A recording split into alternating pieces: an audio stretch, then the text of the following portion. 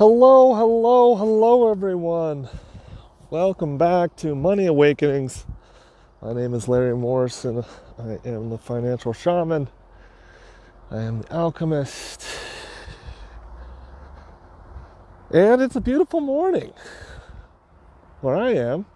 On these podcasts, I love to go for a walk, pretend that you're with me, and I'm ranting about something and not letting you get a word in edgewise. One of the very rare still days. There's no wind. It has been crazy windy, seemingly since last summer. Just nonstop. But anyway, so hopefully nothing but birds chirping in the background, and that's all you'll hear besides my voice. What are we going to talk about today? Well, what's fascinating, I'm always learning more and seeing things from different perceptions. And I got the chance to sit down with a nice couple and do my shamanism, right? My financial shaman stuff. And I was struck by something in particular. How am I gonna start this? The perfectionist. Ain't no wrong way to do it. Let's just dive right in. What we're going to talk about today is the efficiency paradox. The efficiency paradox I've touched on before is the final doorway to becoming a master of abundance. The efficiency paradox is this. When you realize that this reality is an illusion, what do you do with that information? Here's a different way to say it. When you realize that there's always enough and scarcity is an illusion, what do you do with that information? Meaning, if you realize that there's always enough, that source always provides, no matter what. Now, there's different levels of enough because you have to define what that means and so on and so forth, but your basic needs will always be met, no matter what. Period. They always have been, they always will be. Every living creature on this planet is provided for, no matter what. Scarcity is the illusion, and it has to do with a lot of factors. Comparison being one of them, but self-judgment, judgment is right and wrong. We impose scarcity on ourselves to experience it, to experience the contrast, because we come from abundance. It's what we are. Now, we're made of unconditional love, but it's in abundance in everything. And so the efficiency paradox is, once you realize that there's always enough, do you go about spending in an abundant way? Meaning, do you just spend knowing that there's always going to be enough? Or do you become efficient with your resources?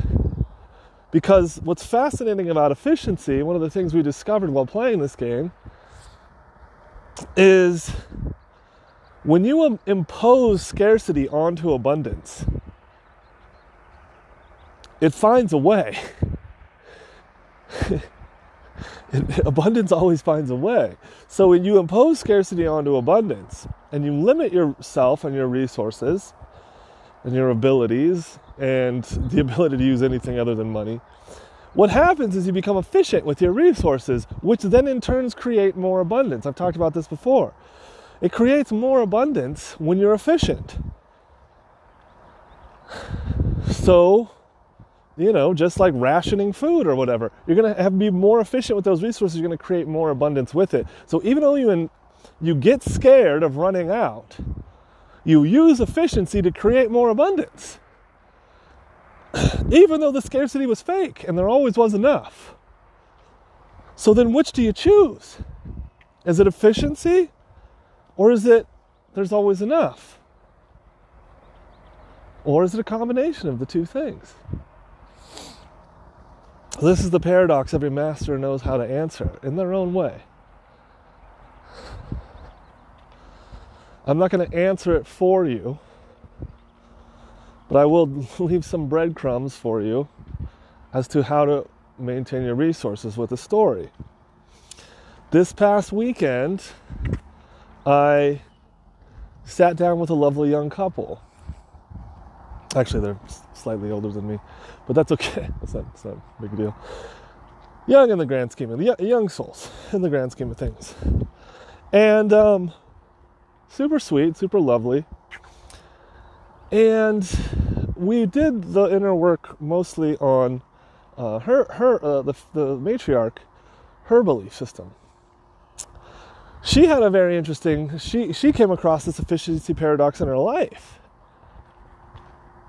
And here's how it presented itself. Her father was when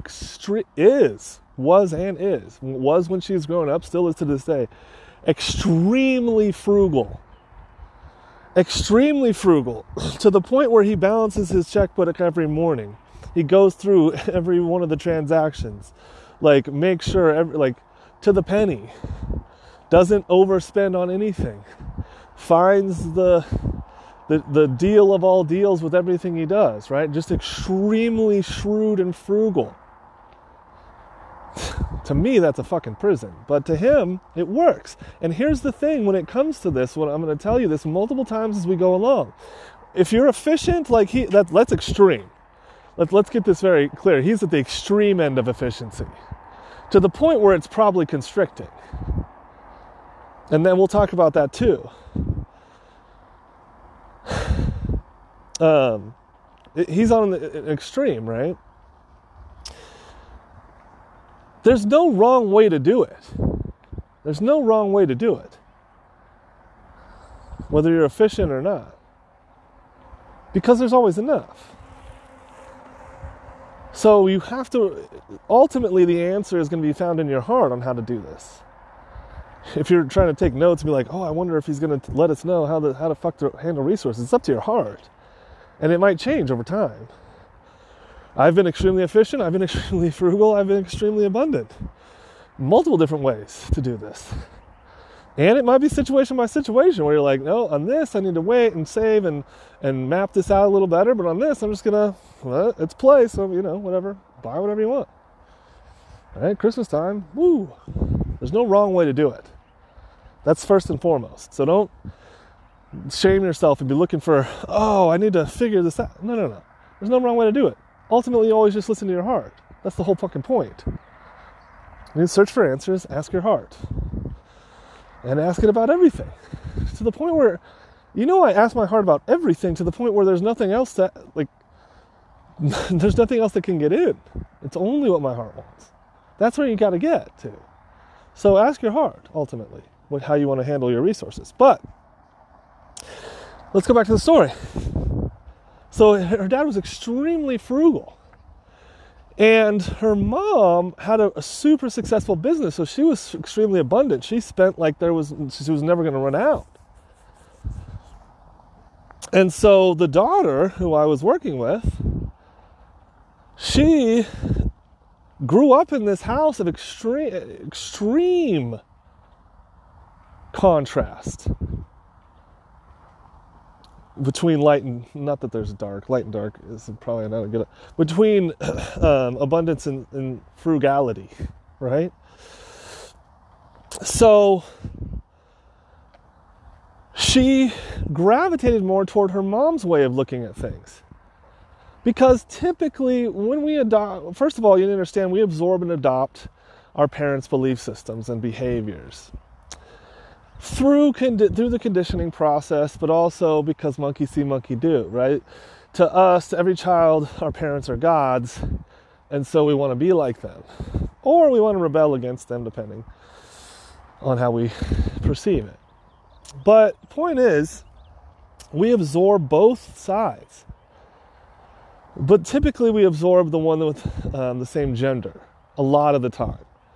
Like more than, let's say 2/3 to be fair. 2/3 of the time you're going to adopt and absorb the belief systems and behavior of the parent of the same gender, if you knew them, right? If you grew up with them. So she tended to be more like her mom.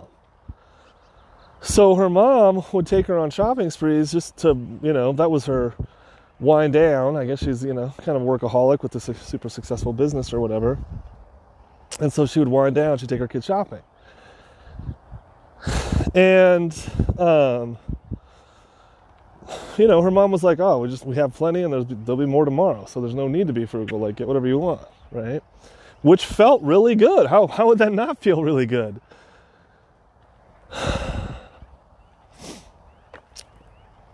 But the fascinating part, well, it's all fascinating, really, but what's so fascinating is that she absorbed both. She also got a chance to watch her brother be exactly like her dad and is also super frugal.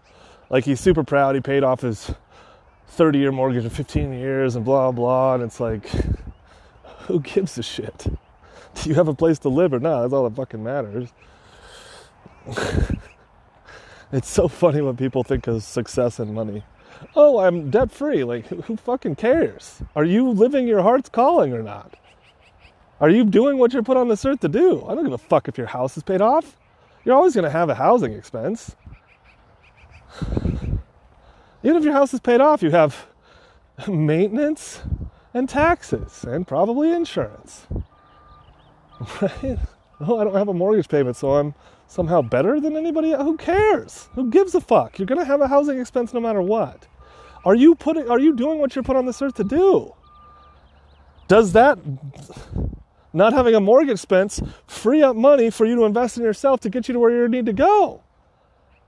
Then it doesn't fucking matter. Anyway. Oh, I'm a millionaire. This happened to me the other day. Let's put a pin in the main story. We'll come back to it. Someone came to me, one of my apprentices. She told me a story. She was spending time with her uncle or grandpa's great uncle, grandpa's dad or grandpa's brother or whatever.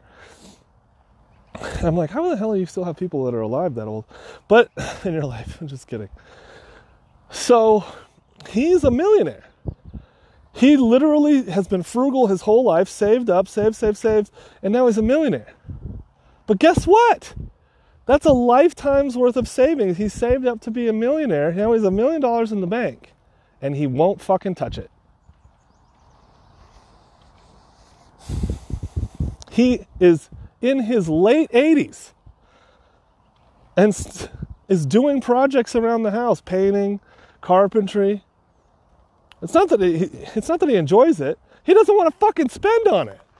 He doesn't want to touch the million. What the hell is it there for? It's there so he can feel accomplished.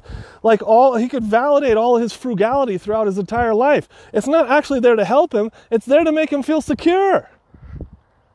Oh, I have this $1 million. Oh, I'm safe. Oh. Internal security cannot come from external things. Now, I'm not talking shit about him or whatever. I'm just saying, how ridiculous is that? What's the point of the money? You're not going to spend it. You're still going to do... You're at the time in life where you're supposed to be enjoying life and you're doing shit projects around the house because you don't want to pay for them? Does anybody else think this is insane? Anyway, all right, go back to the main story. So you've got the extremely frugal on one hand and the extremely abundant or lavish spender on the other hand. Now, how these parents coexisted is beyond me. But I'm guessing they just were interdependent of each other's finances, if I had to guess. But, so which one do you adopt as the child? Because you're absorbing both. And this is what's so fascinating, is by absorbing both. See, with these two extremes, the one parent, the father that was frugal, and the mother that was, lavish or abundant, they were, just like I said in the beginning, there's no wrong way to do it. So they were okay with themselves and with each other, right? They had their way of doing things that rang true to them. Maybe not to their hearts, but it rang true to them. It was their truth. Like, they didn't try to get the other one to change. Right? It's not like the abundant one was like, you need to be more frugal, and the frugal one was like, you need to save more, right? No, they were just like, this is who we are. And there's no wrong way to do it, so that was completely fine. But then you have the daughter that's trying to now do best by both parents because she loves both parents. So she's trying to agree with both parents, even though they don't agree with each other. Then what? Then what happens? Well, what do you think? Now the daughter has a war inside of her. The son, her brother, just absorbed what his dad did and said, okay, that's the way I want to be. That's what resonates most with me. Boom, done. But she had the war. She had the efficiency paradox warring inside of her. And when the ego takes on a paradox like this, first of all, remember a paradox is only a doorway. It requires you to, it's like a doorway with a lock. It requires you to raise your consciousness in order to be able to unlock the door and walk through it. To a master, I know exactly how to solve this efficiency paradox and walk through this. But to the average person, they have no idea because it's a paradox.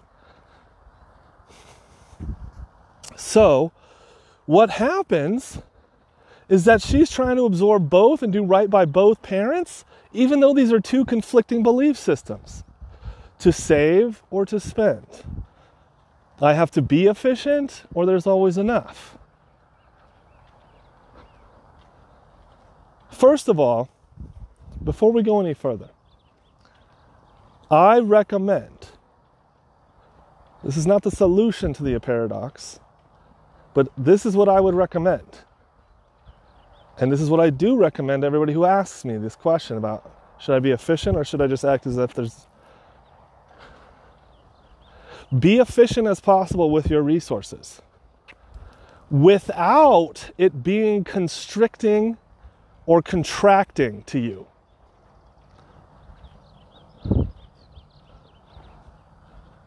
Okay, here's what I mean. If you say to yourself, okay, I'm going to take Larry's advice, I'm going to be extremely efficient with my resources, which means I can't do that vacation. Whoa, whoa, whoa, whoa, whoa. Whoa, whoa, whoa, whoa, whoa. Efficient to the point where it doesn't contract and constrict. That is for your heart to decide. That vacation might lead you to meet someone that leads you to meet someone that leads you to meet someone that meets your soulmate. Or that leads you to meet someone to think of the laying on a beach on the vacation makes you think of an idea that's now headed you towards your heart's calling that's going to make you millions and millions of dollars. The vacation is important. Play is important. Ask your heart. Don't just say, I have to be efficient so I can't give myself. That's contraction. That's constriction. Be efficient with your resources to the point where right before it constricts or contracts. Right before it makes you feel trapped by money. Be efficient as possible without trapping yourself.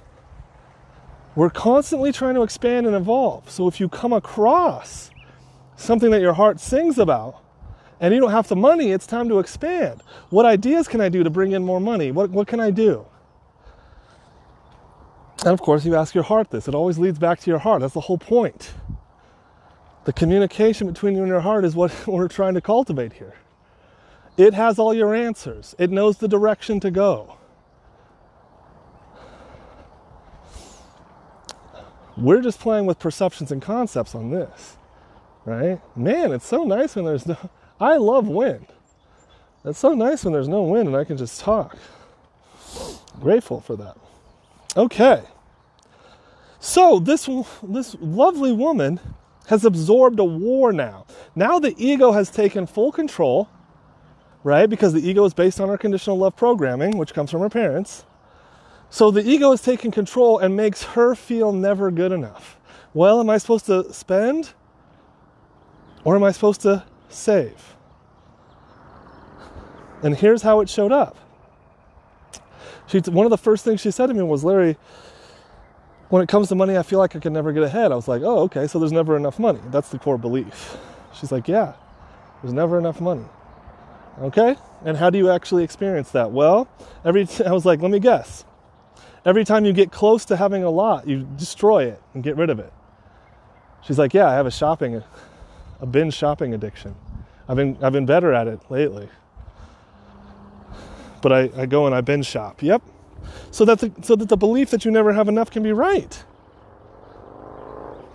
Anytime you get close to enough, the belief has to kick in. You have to destroy the money. Because there's never enough money. Because she was trying to take the frugal part of her dad and apply it to life, even though it felt terrible. Even though she wanted to be like her mom and spend like her mom and know that there's always enough. And she said to herself, well, I don't have a successful business like my mom. You know, I didn't go into a field that gets a lot of income. And I was like, sweetheart, it wouldn't have mattered if you did. If you believe there's never enough money, you would have found a way to get rid of it. I've seen millionaires that think there's never enough and just find ways to destroy it. What do you think lottery winners do? If you believe there's never enough, you'll find a way to make it true. So now the ego had full control. Because now every time she looked at her finances, she was frustrated. Frustrated because of the confusion. Remember, confusion is the fusing together of two contradictory ideas, 180 degrees apart. And these are completely contradictory. Extremely frugal or lavish. And that's confusing. Because her parents taught her both. She absorbed both. So now there's a war inside. Every time she looks at money, do I save it or do I spend it? And both worked out for her parents. Her dad's probably, I didn't ask or anything. Her dad's probably got a shitload of money set aside. Everything's paid for. And her mom's fine too. Even though she spends lavishly. Still plenty of money. There's no wrong way to do it, but she doesn't know that. She's trying to appease and get approval from both parents, even though they're completely contradictory in their money habits. Do you see this? It's like bringing on a straitjacket of beliefs. It's like when you feel crazy. When you're confused, you feel crazy because your compass needle just spins 180 degrees out of phase with each other. Like, which one do I do? No one taught her that there's no wrong way to do it. It's all about what her heart wants, and it's situation by situational awareness.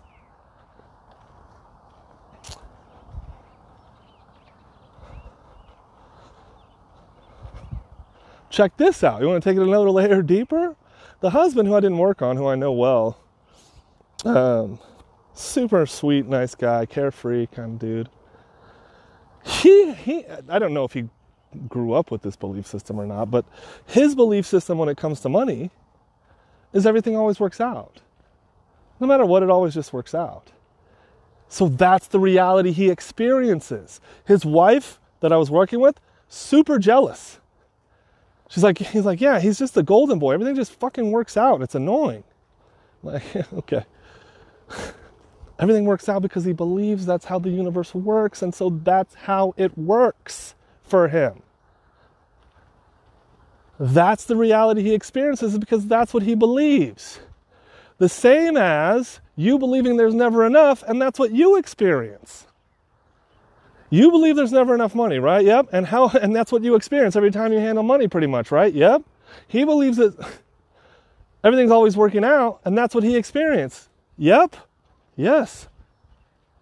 That's how reality fucking works. It's a mirror to what you believe. You believe what you believe you perceive. Excuse me. What you believe you perceive, and then you go about living in that reality that you perceive, and therefore making it happen.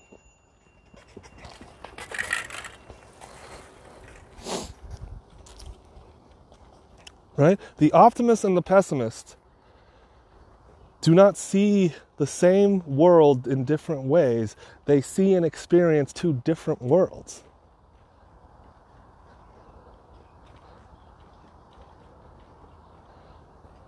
And if you're thinking to yourself, how do I get to the place where everything just always works out? All through perception, beliefs, unraveling, undo everything we've been talking about.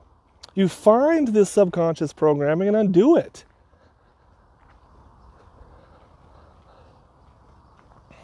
And you can shift realities simply by changing how you believe things.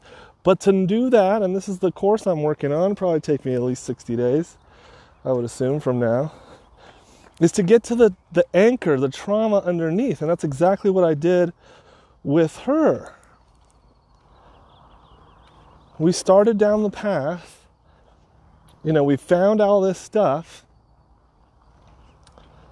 and then we worked on it. The belief was, it's never going to be enough, and it's always going to be this way. And that's where her heart said, this is what we need to look at. This belief she was implanted in her super young, that it's just never enough and it's always going to be this way. Come to find out, when she was young, her mom took her on one of these shopping sprees. And she's a kid, she doesn't know any better. She's probably 7 or 8 or 9 or something. She doesn't know any better. She's just like, her mom's like, yeah, go shop, whatever you want. And she finds something she really likes, and it's the most expensive item in the store. And so her mom tells her, you're going to have to marry rich.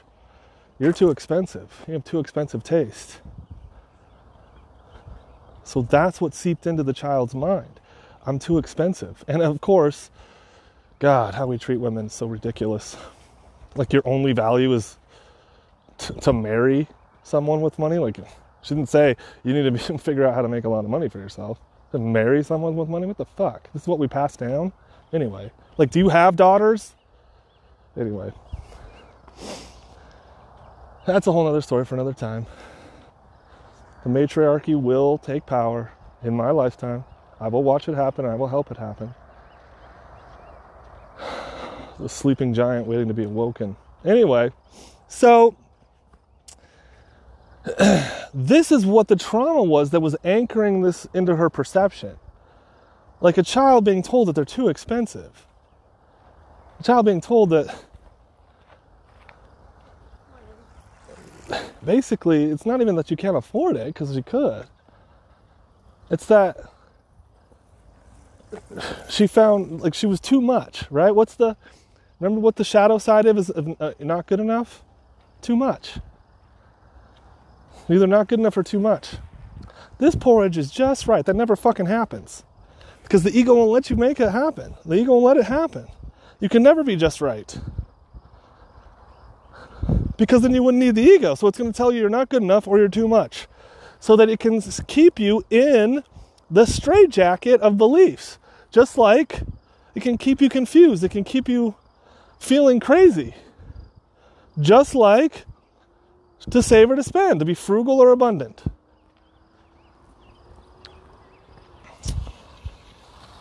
Morning.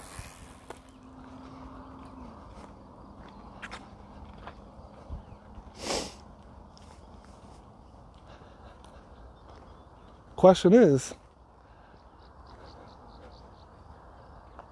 now that you see what someone who grows up with contrast, is it better to have both parents who agree that you need to be frugal or abundant, or money doesn't grow on trees, or money's the root of all evil, or whatever?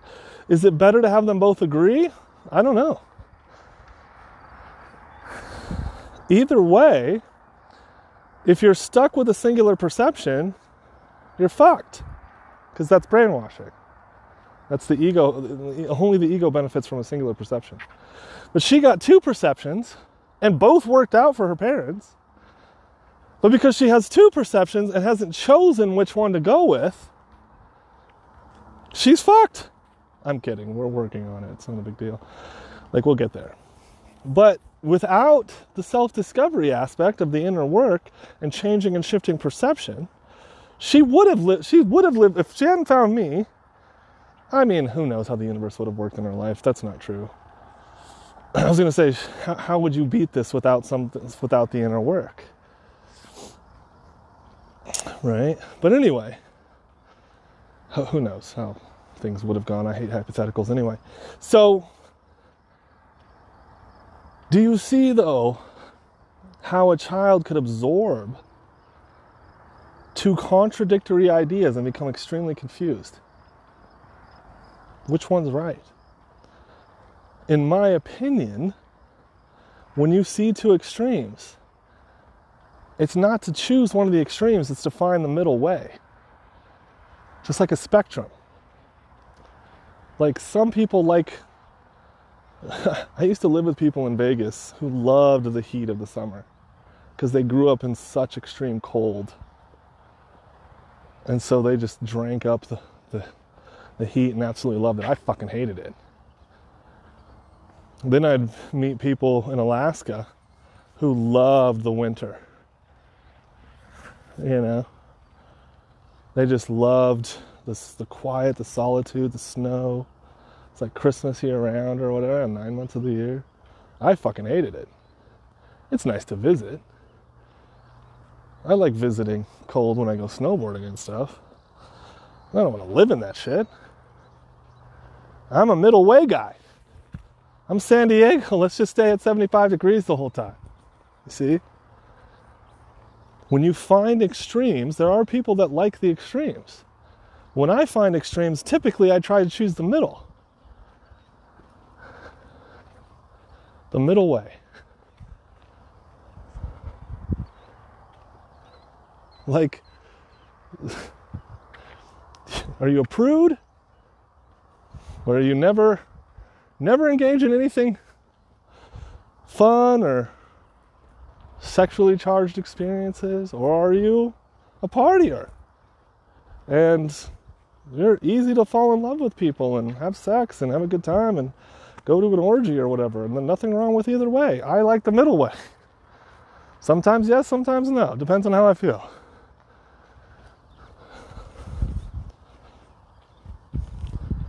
There's no wrong way to do it. But here's another thing. Most kids rebel. At some point in their lives, they rebel against their parents' way of doing things. How do you rebel against two extremes like this? Which you can't rebel against two extremes. Because if you go one way or the other, you're choosing to copy one of the parents. I mean, if there was a rebellion, it would be the middle, to try to blend these both together. Of course, that would be evolution, not rebellion. Rebellion is just doing the opposite of what your parents do. Okay.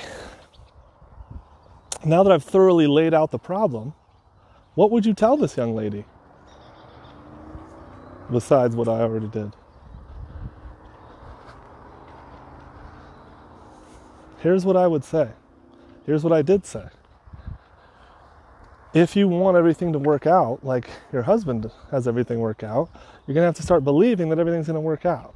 If you feel frustrated, it's because in your imagination, there's a perfect way of doing things that doesn't line up with physical reality.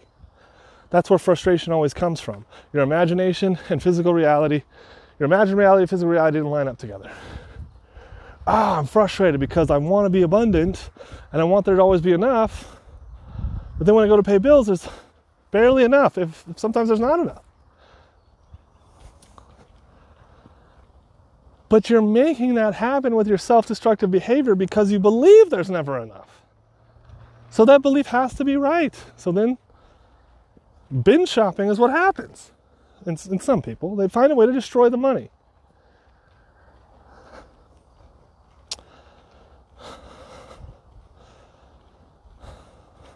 So what I said was, be efficient as possible with your resources so that it doesn't constrict you.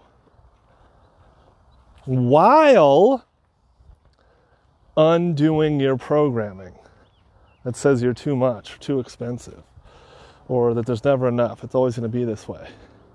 This is the same as talking to someone about getting in shape with their bodies. And say, well, should I go on a diet? How should I handle food? Should I exercise? I would say, eat what your body is asking you to eat. Your body is asking, not your mouth or your tongue. Eating what your body's asking you to eat. while, and get some exercise in you, move your body, while simultaneously working on this inner stuff that says you're not good enough, that says you don't deserve love, that says you're, fat, stupid, ugly, whatever. Because if you don't do the inner work, you're going to sabotage the outer work that you're doing. You're going to find a way to destroy it.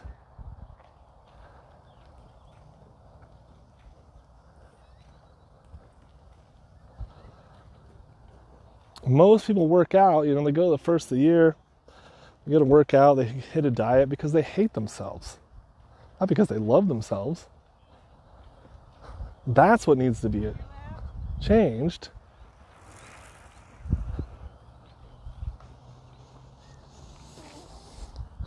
Body stuff, body awareness also leads you back to the heart. Having constant communication with the heart. That's also a doorway to enlightenment, or to whatever you want to call it. To knowing who you really are. That's all enlightenment really means. Knowing who you really are on the other side, on the spiritual world. Knowing your place in the pantheon of gods. Even being able to tap into your memories before you came here.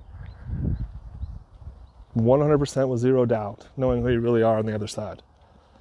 And unconditional happiness. I know who I really am, 100%. I know why I'm here. I know what my mission is. The unconditional happiness part I'm still working on. It's a work in progress.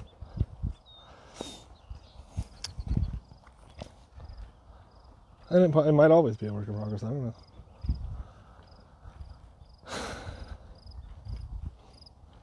know. Now you see the efficiency paradox. Be efficient with your resources to the point where it doesn't constrict you. While simultaneously removing the programming, the brainwashing that says you're never enough, that there's never enough. That scarcity is real. And I can't do what I can't make money doing what I love, and all this other horse shit. That way, you don't subconsciously sabotage yourself.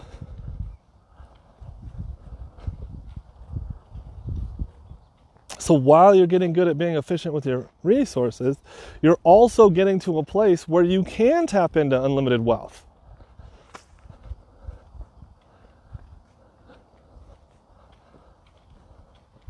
You're basically trying to meet in the middle. You're undoing the programming while trying to become a good steward.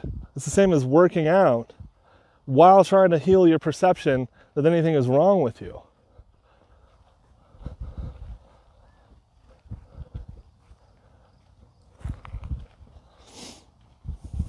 Okay, now,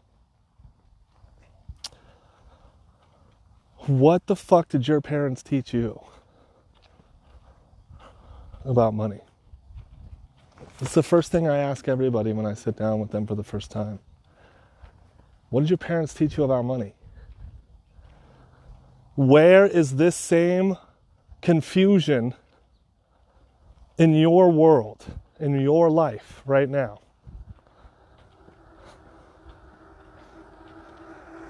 Because you know it is.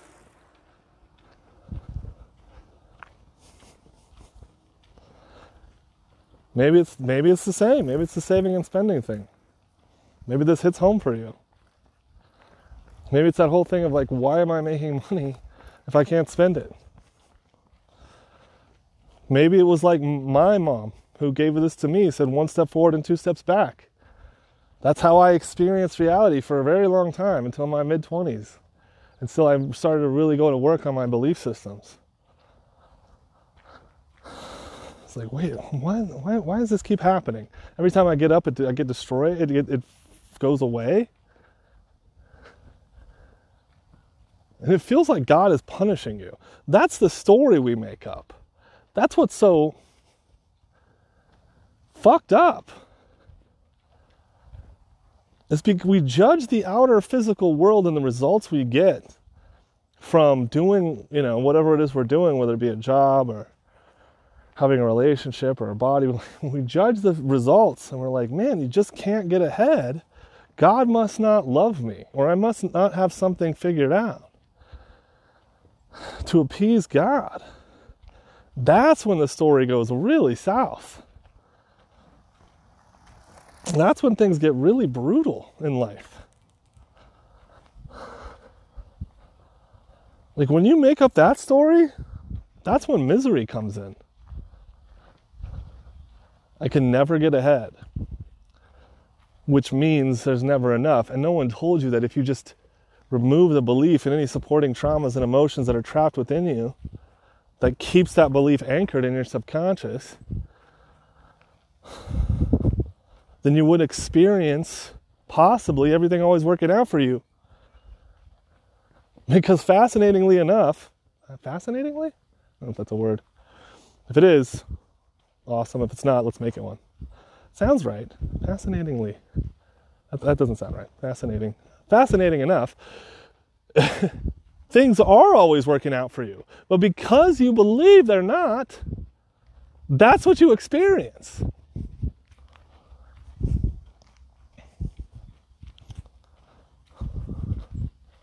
How could they not always be working out for you? Because what? Reality didn't bring you what you preferred? How do you know that that's not working out for you? Have you ever had something extremely painful happen to 5 years later look back and say, that was the best thing that ever happened to me? I've had that multiple times. The 2008 crash, at the time I thought was horrible. I had to close my business, my electrical business. It turned out to be the best thing. I moved cities, changed jobs, changed careers, went into real estate, went into finance. It happened to be one of the best things that ever happened to me. But at the time, it was horrible. How do you know that's not happening now? How do you know everything's not working out for you? Like seriously, how would you know? How could you possibly judge without knowing the entire movie that is your life, or the entire book, the entire story that is your life? If you don't know how it ends, how do you know that's not the best thing for you? How do you know that's not that thing that you don't want to have happen isn't the best thing for you? How do you know that you're just not causing yourself a ton of misery with all the self-doubt and judgment of that thing?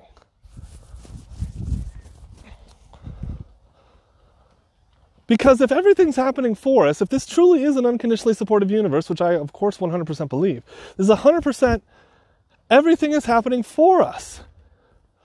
So how do you know that sitting down with that lady and watching her confusion over money isn't exactly what she needed to have happen? To have someone like me come in and say, this is what you need, and her set on a journey of new self-discovery. How do you know that's not exactly what was supposed to happen? You don't. What part of you judges and labels things as bad? Because your heart's not doing that. Absolutely not.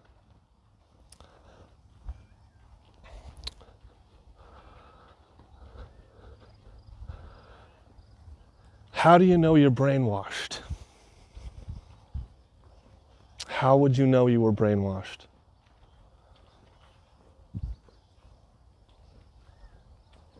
How would you know? If you've never heard me ask that question, welcome to the world of spirituality, psychology, philosophy, self-development. How the fuck would you know you were brainwashed? There are 9 ways to know you're brainwashed.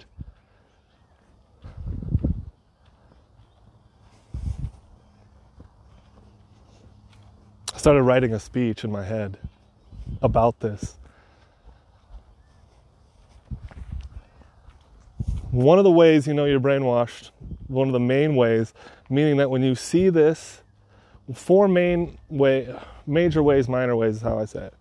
Or main ways, minor ways.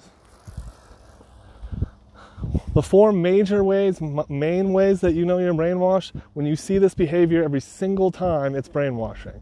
The minor ways, it's not every time. You can see the behavior and be like, it's not necessarily brainwashing until I see the pattern repeat multiple times. Then most likely, yes. One of the main ways to know you're brainwashed is if you cannot reasonably explain why you believe something. And you can show zero evidence as to support your belief. Think about it like this. Someone comes to you and says, water is dry. You're like, okay. All right. Tell me how you came to that belief. Run me through your train of thought. Well, I don't know. Water's dry. What? No, I heard you the first time. And when you see him get more and more agitated, you're like, whoa, man. Calm down, Lenny. Like, take a beat, bro. We're just talking. Remember, the second one of the other ways to know you're brainwashing is if you ever feel under threat, you're identified with the part of you that can be threatened, not the consciousness that can never be threatened because it's eternal. So then they feel under threat because their singular perception is challenged. That's the other way. One of the other ways was know you're brainwashed. Four main ways. Violence. You ever see violence that's brainwashing? Because the only way violence would ever take place is if you believed you're under threat, which means you're brainwashing to believe you are the ego, not the heart or the consciousness underneath it all. That's brainwashing. You're identified with the ego. 2, you're doing something you don't want to fucking do. What other thing could that be besides brainwashing? You don't want to do it and you're doing it? That's brainwashing. Someone has convinced you through brainwashing that you have to do something you don't want to do. What a different world this would be if we all did what we wanted to do.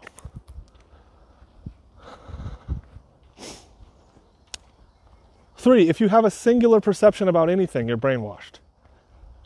Because singular perception means you don't have a choice. That's brainwashing. A glass filled to the middle is half empty or half full. If you only see the half empty, you're brainwashed.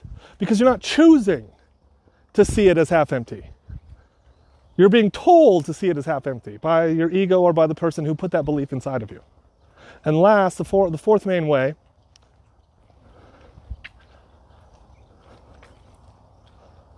is if you cannot reasonably explain how you came to how you came to your belief and can show no evidence. Water is dry. Okay, how'd you get there?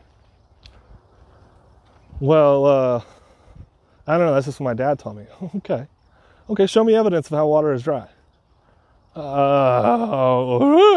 Yeah, exactly. That's fucking false belief. That's brainwashing. Same with someone saying it's a flat earth. Okay, how'd you come to that conclusion? You do notice that nature doesn't build anything with straight lines. There's only one straight line in all of nature, and that's a horizon on the beach.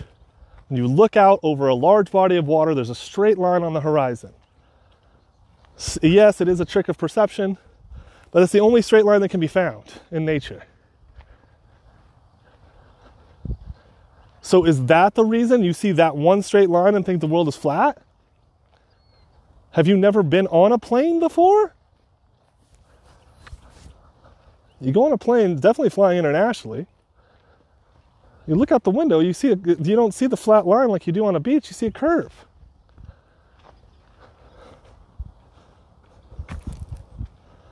So walk me through, how'd you get to the flat earth? Walk me through the reasoning, how'd you get there? Well, there's these pictures online. Okay, shut the fuck up.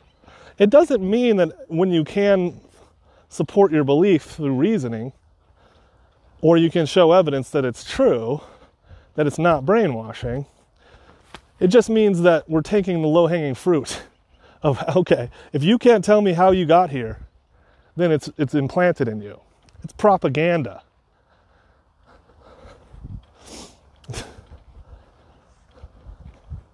I was talking to some kids, this was about a year ago, teenagers, right before they hit that stage of rebellion, talking about how terrible alcohol is.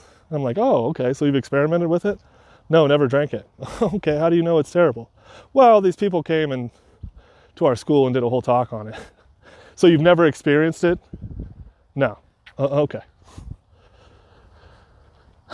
That's brainwashing. I'm not supporting underage drinking. My point is the brainwashing. Oh, I hear this shit all the time. I could never be vegan or vegetarian. Really? You've tried it and it failed? Well, no, I just know I can't. Okay, so that's brainwashing. You've never tried?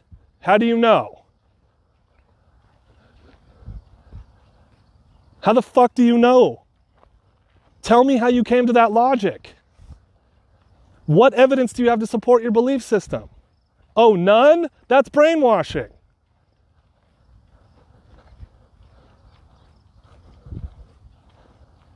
Your ego is the one who brainwashes you to stay in control, to keep you limited in a story. So how would you know? How would you know that you couldn't do something you wanted to do? How would you know if you never tried? Oh, because, when I was a kid, I tried out for the baseball team, it didn't work out, so now I'm never going to try anything new. Are you serious?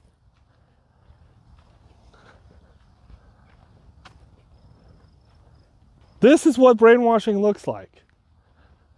A whole mass full of people doing shit they don't want to do, being violent with one another when their singular perception is challenged, who can support no reasoning with evidence. Oh, Trump's a good president. Okay, what makes you think so? And there are a few things I agreed with the man, because I don't think anyone is 100% wrong. It's not possible. There are a few things I agreed with that he did. Most of it was garbage, because he's a fucking full-blown narcissist. But a broken watch is right twice a day. Right? So there was a few things I was like, oh, okay, yeah, I would do that too if I was in this position. Tell fucking NATO to pay up. Yeah. Why have we been footing the bill for this thing for 70 years? That's a great idea.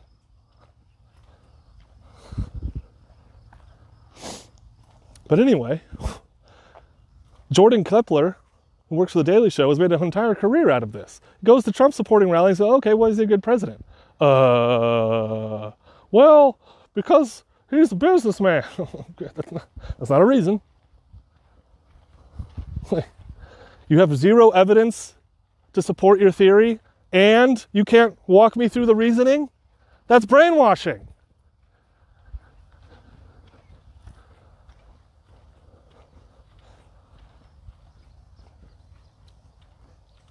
Why is the word fuck bad? Why is there such a thing as a bad word? I did research on this yesterday because I wanted to support my theory with my thinking and what was coming through me. And no one can answer the fucking question. You know what they do? They go to the etymology of the word. Well, here's where the root came from. I don't give a fuck about that. Why is it bad? Why is it a bad word? Tell me why. Because it offends people? No. It offends people because you taught them it was bad.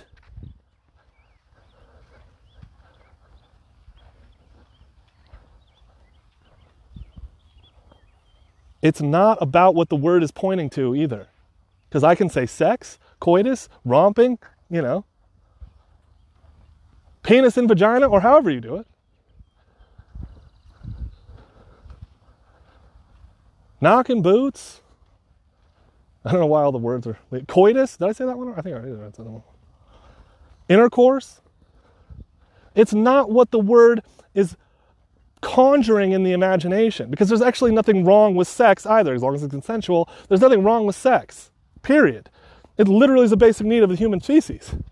Can't be wrong. It's like saying breathing is wrong. Are we ashamed to breathe? Obviously not. It's a basic need of humanity to have sex.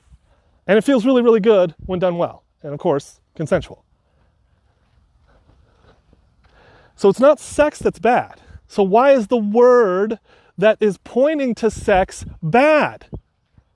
No one, and this includes online, I dare you to go look. Do your own research. No one can tell me why it's bad. Here's why.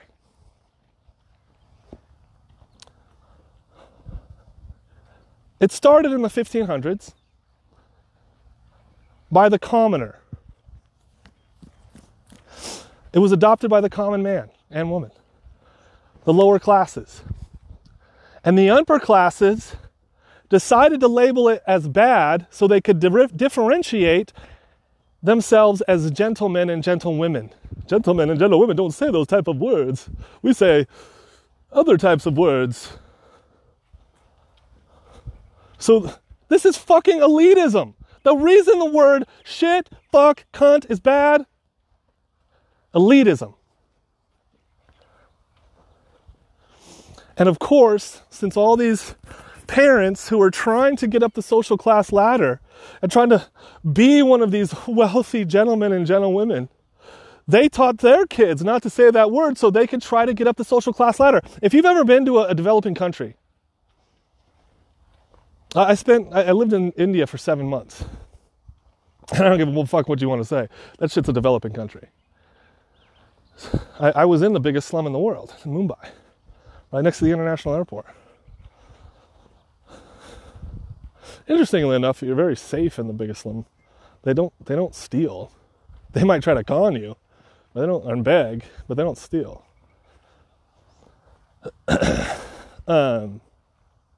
So if you know how all manipulation works, you feel completely safe. But if you're a man, I should say. I don't know. Women in India are treated like shit. But anyway, point is, to most, the class system is very much alive in India. And to almost every parent, their entire goal is to simply get them their kids one rung up the social class ladder. That's how it used to be here. It kind of still is, depending on how you look at it. That's why parents force their kids to go to college. They're trying to get them up the social class ladder. It used to be 70s, 80s, 90s. Every parent wanted their child to become a doctor or a lawyer. Now those professions are garbage. They just don't make enough for how much shit they have to go through. It's more about saying they're a doctor than actually healing shit. Not everybody. I don't want to paint with broad strokes here. But anyway, point is, you're trying to get up the social class ladder, one rung. And so they taught their kids that this word was bad because that's how you exposed yourself. If you walked into a country club back in the day, even today actually, and started cussing, maybe not today because it's much more relaxed. But if back in the day, 15, 16, 17, 1800s, right, 1900s, you walk into a country club of highbrow, gentlemen and ladies and started cussing, they knew you weren't didn't belong there. Just like if you walked in with holes in your shoes. Why would a word be bad? Think about it. I'm a wordsmith. I'm an author, I'm a speaker. Words are my medium to how I paint with perception. To say a word is bad is like saying to an artist, like Ansel, that's probably not good. Tom, is he still alive? I think Thomas Kincaid died.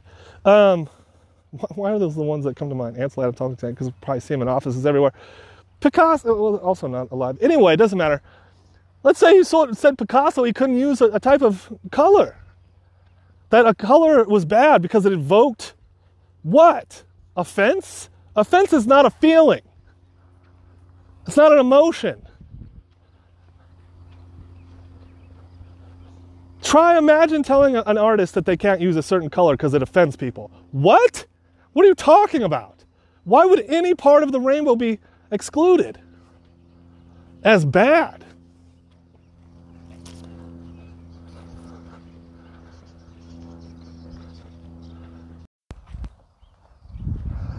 All right, I need to calm down, wind this down. What the hell does this have to do with money, Larry? You go from talking about efficiency and saving and spending to brainwashing and bad words. It's real simple. The same brainwashing that makes a word bad makes money bad.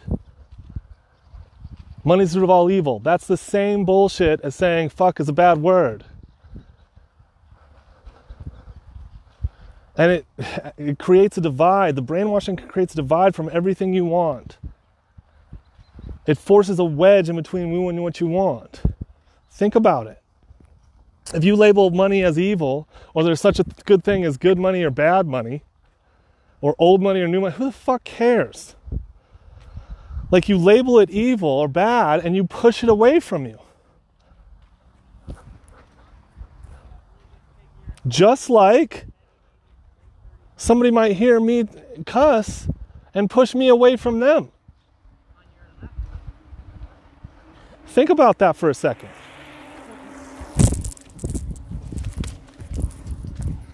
Think about that for a second.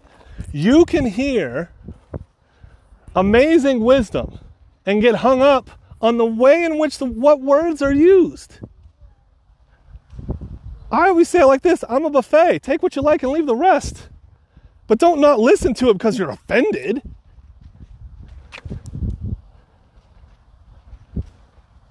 Because a word is bad. My mom taught me that that word is bad, and I'm bad, and people who use it are bad. Or this one I heard the other day, I was watching Reacher, which is a decent show. It's super violent, of course, but well acted. I loved all the actors, and the story was good. I mean, it was murderous, but, you know. And they was like, cussing is a sign of a weak mind. I'm like, what are you talking about? It's brainwashing that made cussing bad. Highbrow elitism.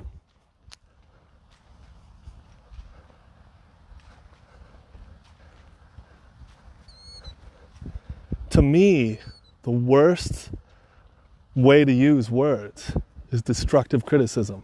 The N-word is a beautiful use of why that in particular word is, it's derogatory. It makes people feel ashamed for who they are. The same as saying you're stupid or fat or lazy or ugly. That, if you want to eliminate words, or you want to get people aware to what they're saying to one another, that's where you begin. Destructive criticism, making people feel ashamed for who they are. That is bullshit. Constructive criticism is intended to help you grow and evolve. Destructive criticism is intended to make you feel ashamed, typically because they're trying to manipulate. Not all the time, though. Could just be you could feel inferior and want to tear someone down through destructive criticism.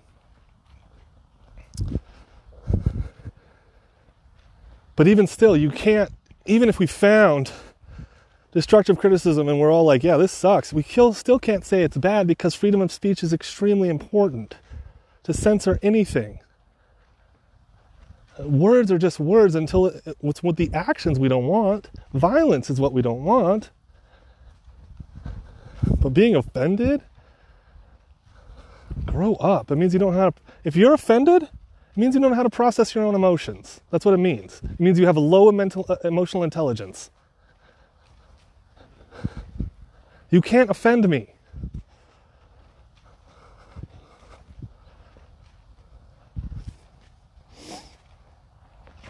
Now, when I hear hate speech, I just tune it out. I just turn it off. I don't want to listen to that. It doesn't mean but I would fight to the death for that person to be able to say those things. As long as the hate speech doesn't turn into hate actions, it's fine to me. It means everybody can just be like, oh, I don't want to be around that dude. Just like I don't want to be around any racists. People that talk racism, I just like, oh, okay, good luck with that. Bye. I don't want to be around those fucking people. That's the beauty of freedom of speech. You get to say whatever you want, and I get to choose to listen or not.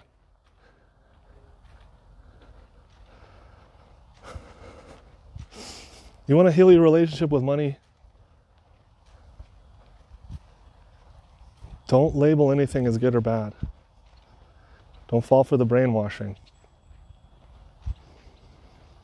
Because that's how, morning, inevitably, my friend's wife got into this trouble she's in.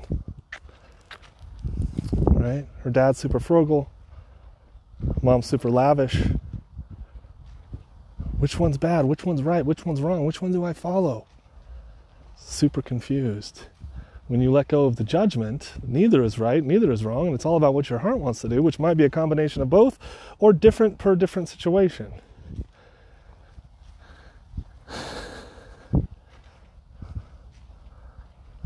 That's what's so sneaky about brainwashing. The judge it creates is the problem. But you don't even see it because you're focused on what you're judging as bad or as good. Going toward the things you think are good, judge as good. Oh yeah, working 60 hours a week to prove myself, that's good. Okay. Good luck with that. Oh, being lazy, that's bad. Rest is bad, sleep is bad. Sleep is my enemy. Yeah, okay. It's only a basic need of a human. Third most important basic need there is. Before food, air, water, sleep, food. Before food, sleep is more important. Without a week of solids, like if you didn't sleep for a week, you would go insane. Probably die. And yet sleep is our enemy? What the fuck? What kind of brainwashing is that?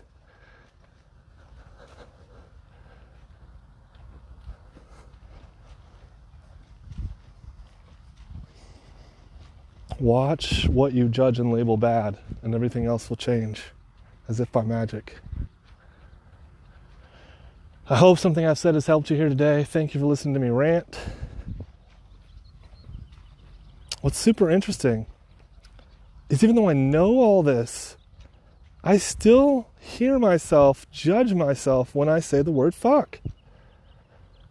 And that's something I have to unconditionally love and accept and be like, that's just old brainwashing. I always thought it was funny. Adults say don't cuss to children, and then when the kids are asleep, they cuss us up a storm. It's like, what the hell are we doing? Why are we doing that? Why are we making people feel ashamed for using words? And then there's still just the faintest. It's so faint, it's almost gone. And I look forward to the day when it's gone, but I appreciate that it's still here. The faintest judgment when I say fuck or shit. What are they going to think of me? I don't care. Because I will not submit to the brainwashing. I'd rather you're going to think of me however you're going to think of me anyway. I can't control that, nor do I want to. I would like to control is not getting my legs eaten alive here. One of the things about no wind is there's bugs everywhere. Anyway, I hope something I've said has helped you here today. Go ahead and research why the word fuck is bad. It's such a weird rabbit hole because no one says why it's bad, because no one knows, because it's brainwashing. No one can give a reasonable argument or show any evidence as why the word is bad. Think about it for a second. Let's say your kids cuss. What's the worst, or you cuss? What's the worst that could happen? The worst that could happen is you're judged and labeled by your society. Who cares? What's really going to happen? Oh, they're not going to get into a good school. They're going to have a good life if they cuss. What the fuck are we talking about here? That's elitism. That's the boogeyman that keeps you in a cage. There is no consequence. There is no consequence besides judgment and ostracization, which is the ego's offense to control.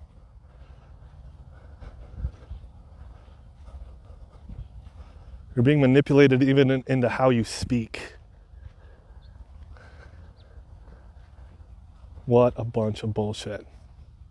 Anyway, I'm done ranting. I love you all. Thank you so much for listening. My unconditional love to you. Even if you don't want to cuss, I totally understand. But I just want you to be aware of the things you label bad. And question everything. Even me. Question age-old dogma. Question the way things have always been done. Because if we're doing things the way our parents did them, we're not evolving. If we're questioning how they did things and choosing to do similar things because that's what worked, or at least we assume so, that's different than just blindly going along. Always be on the side of evolution. All right, I'm out. Love you all. Thank you for listening.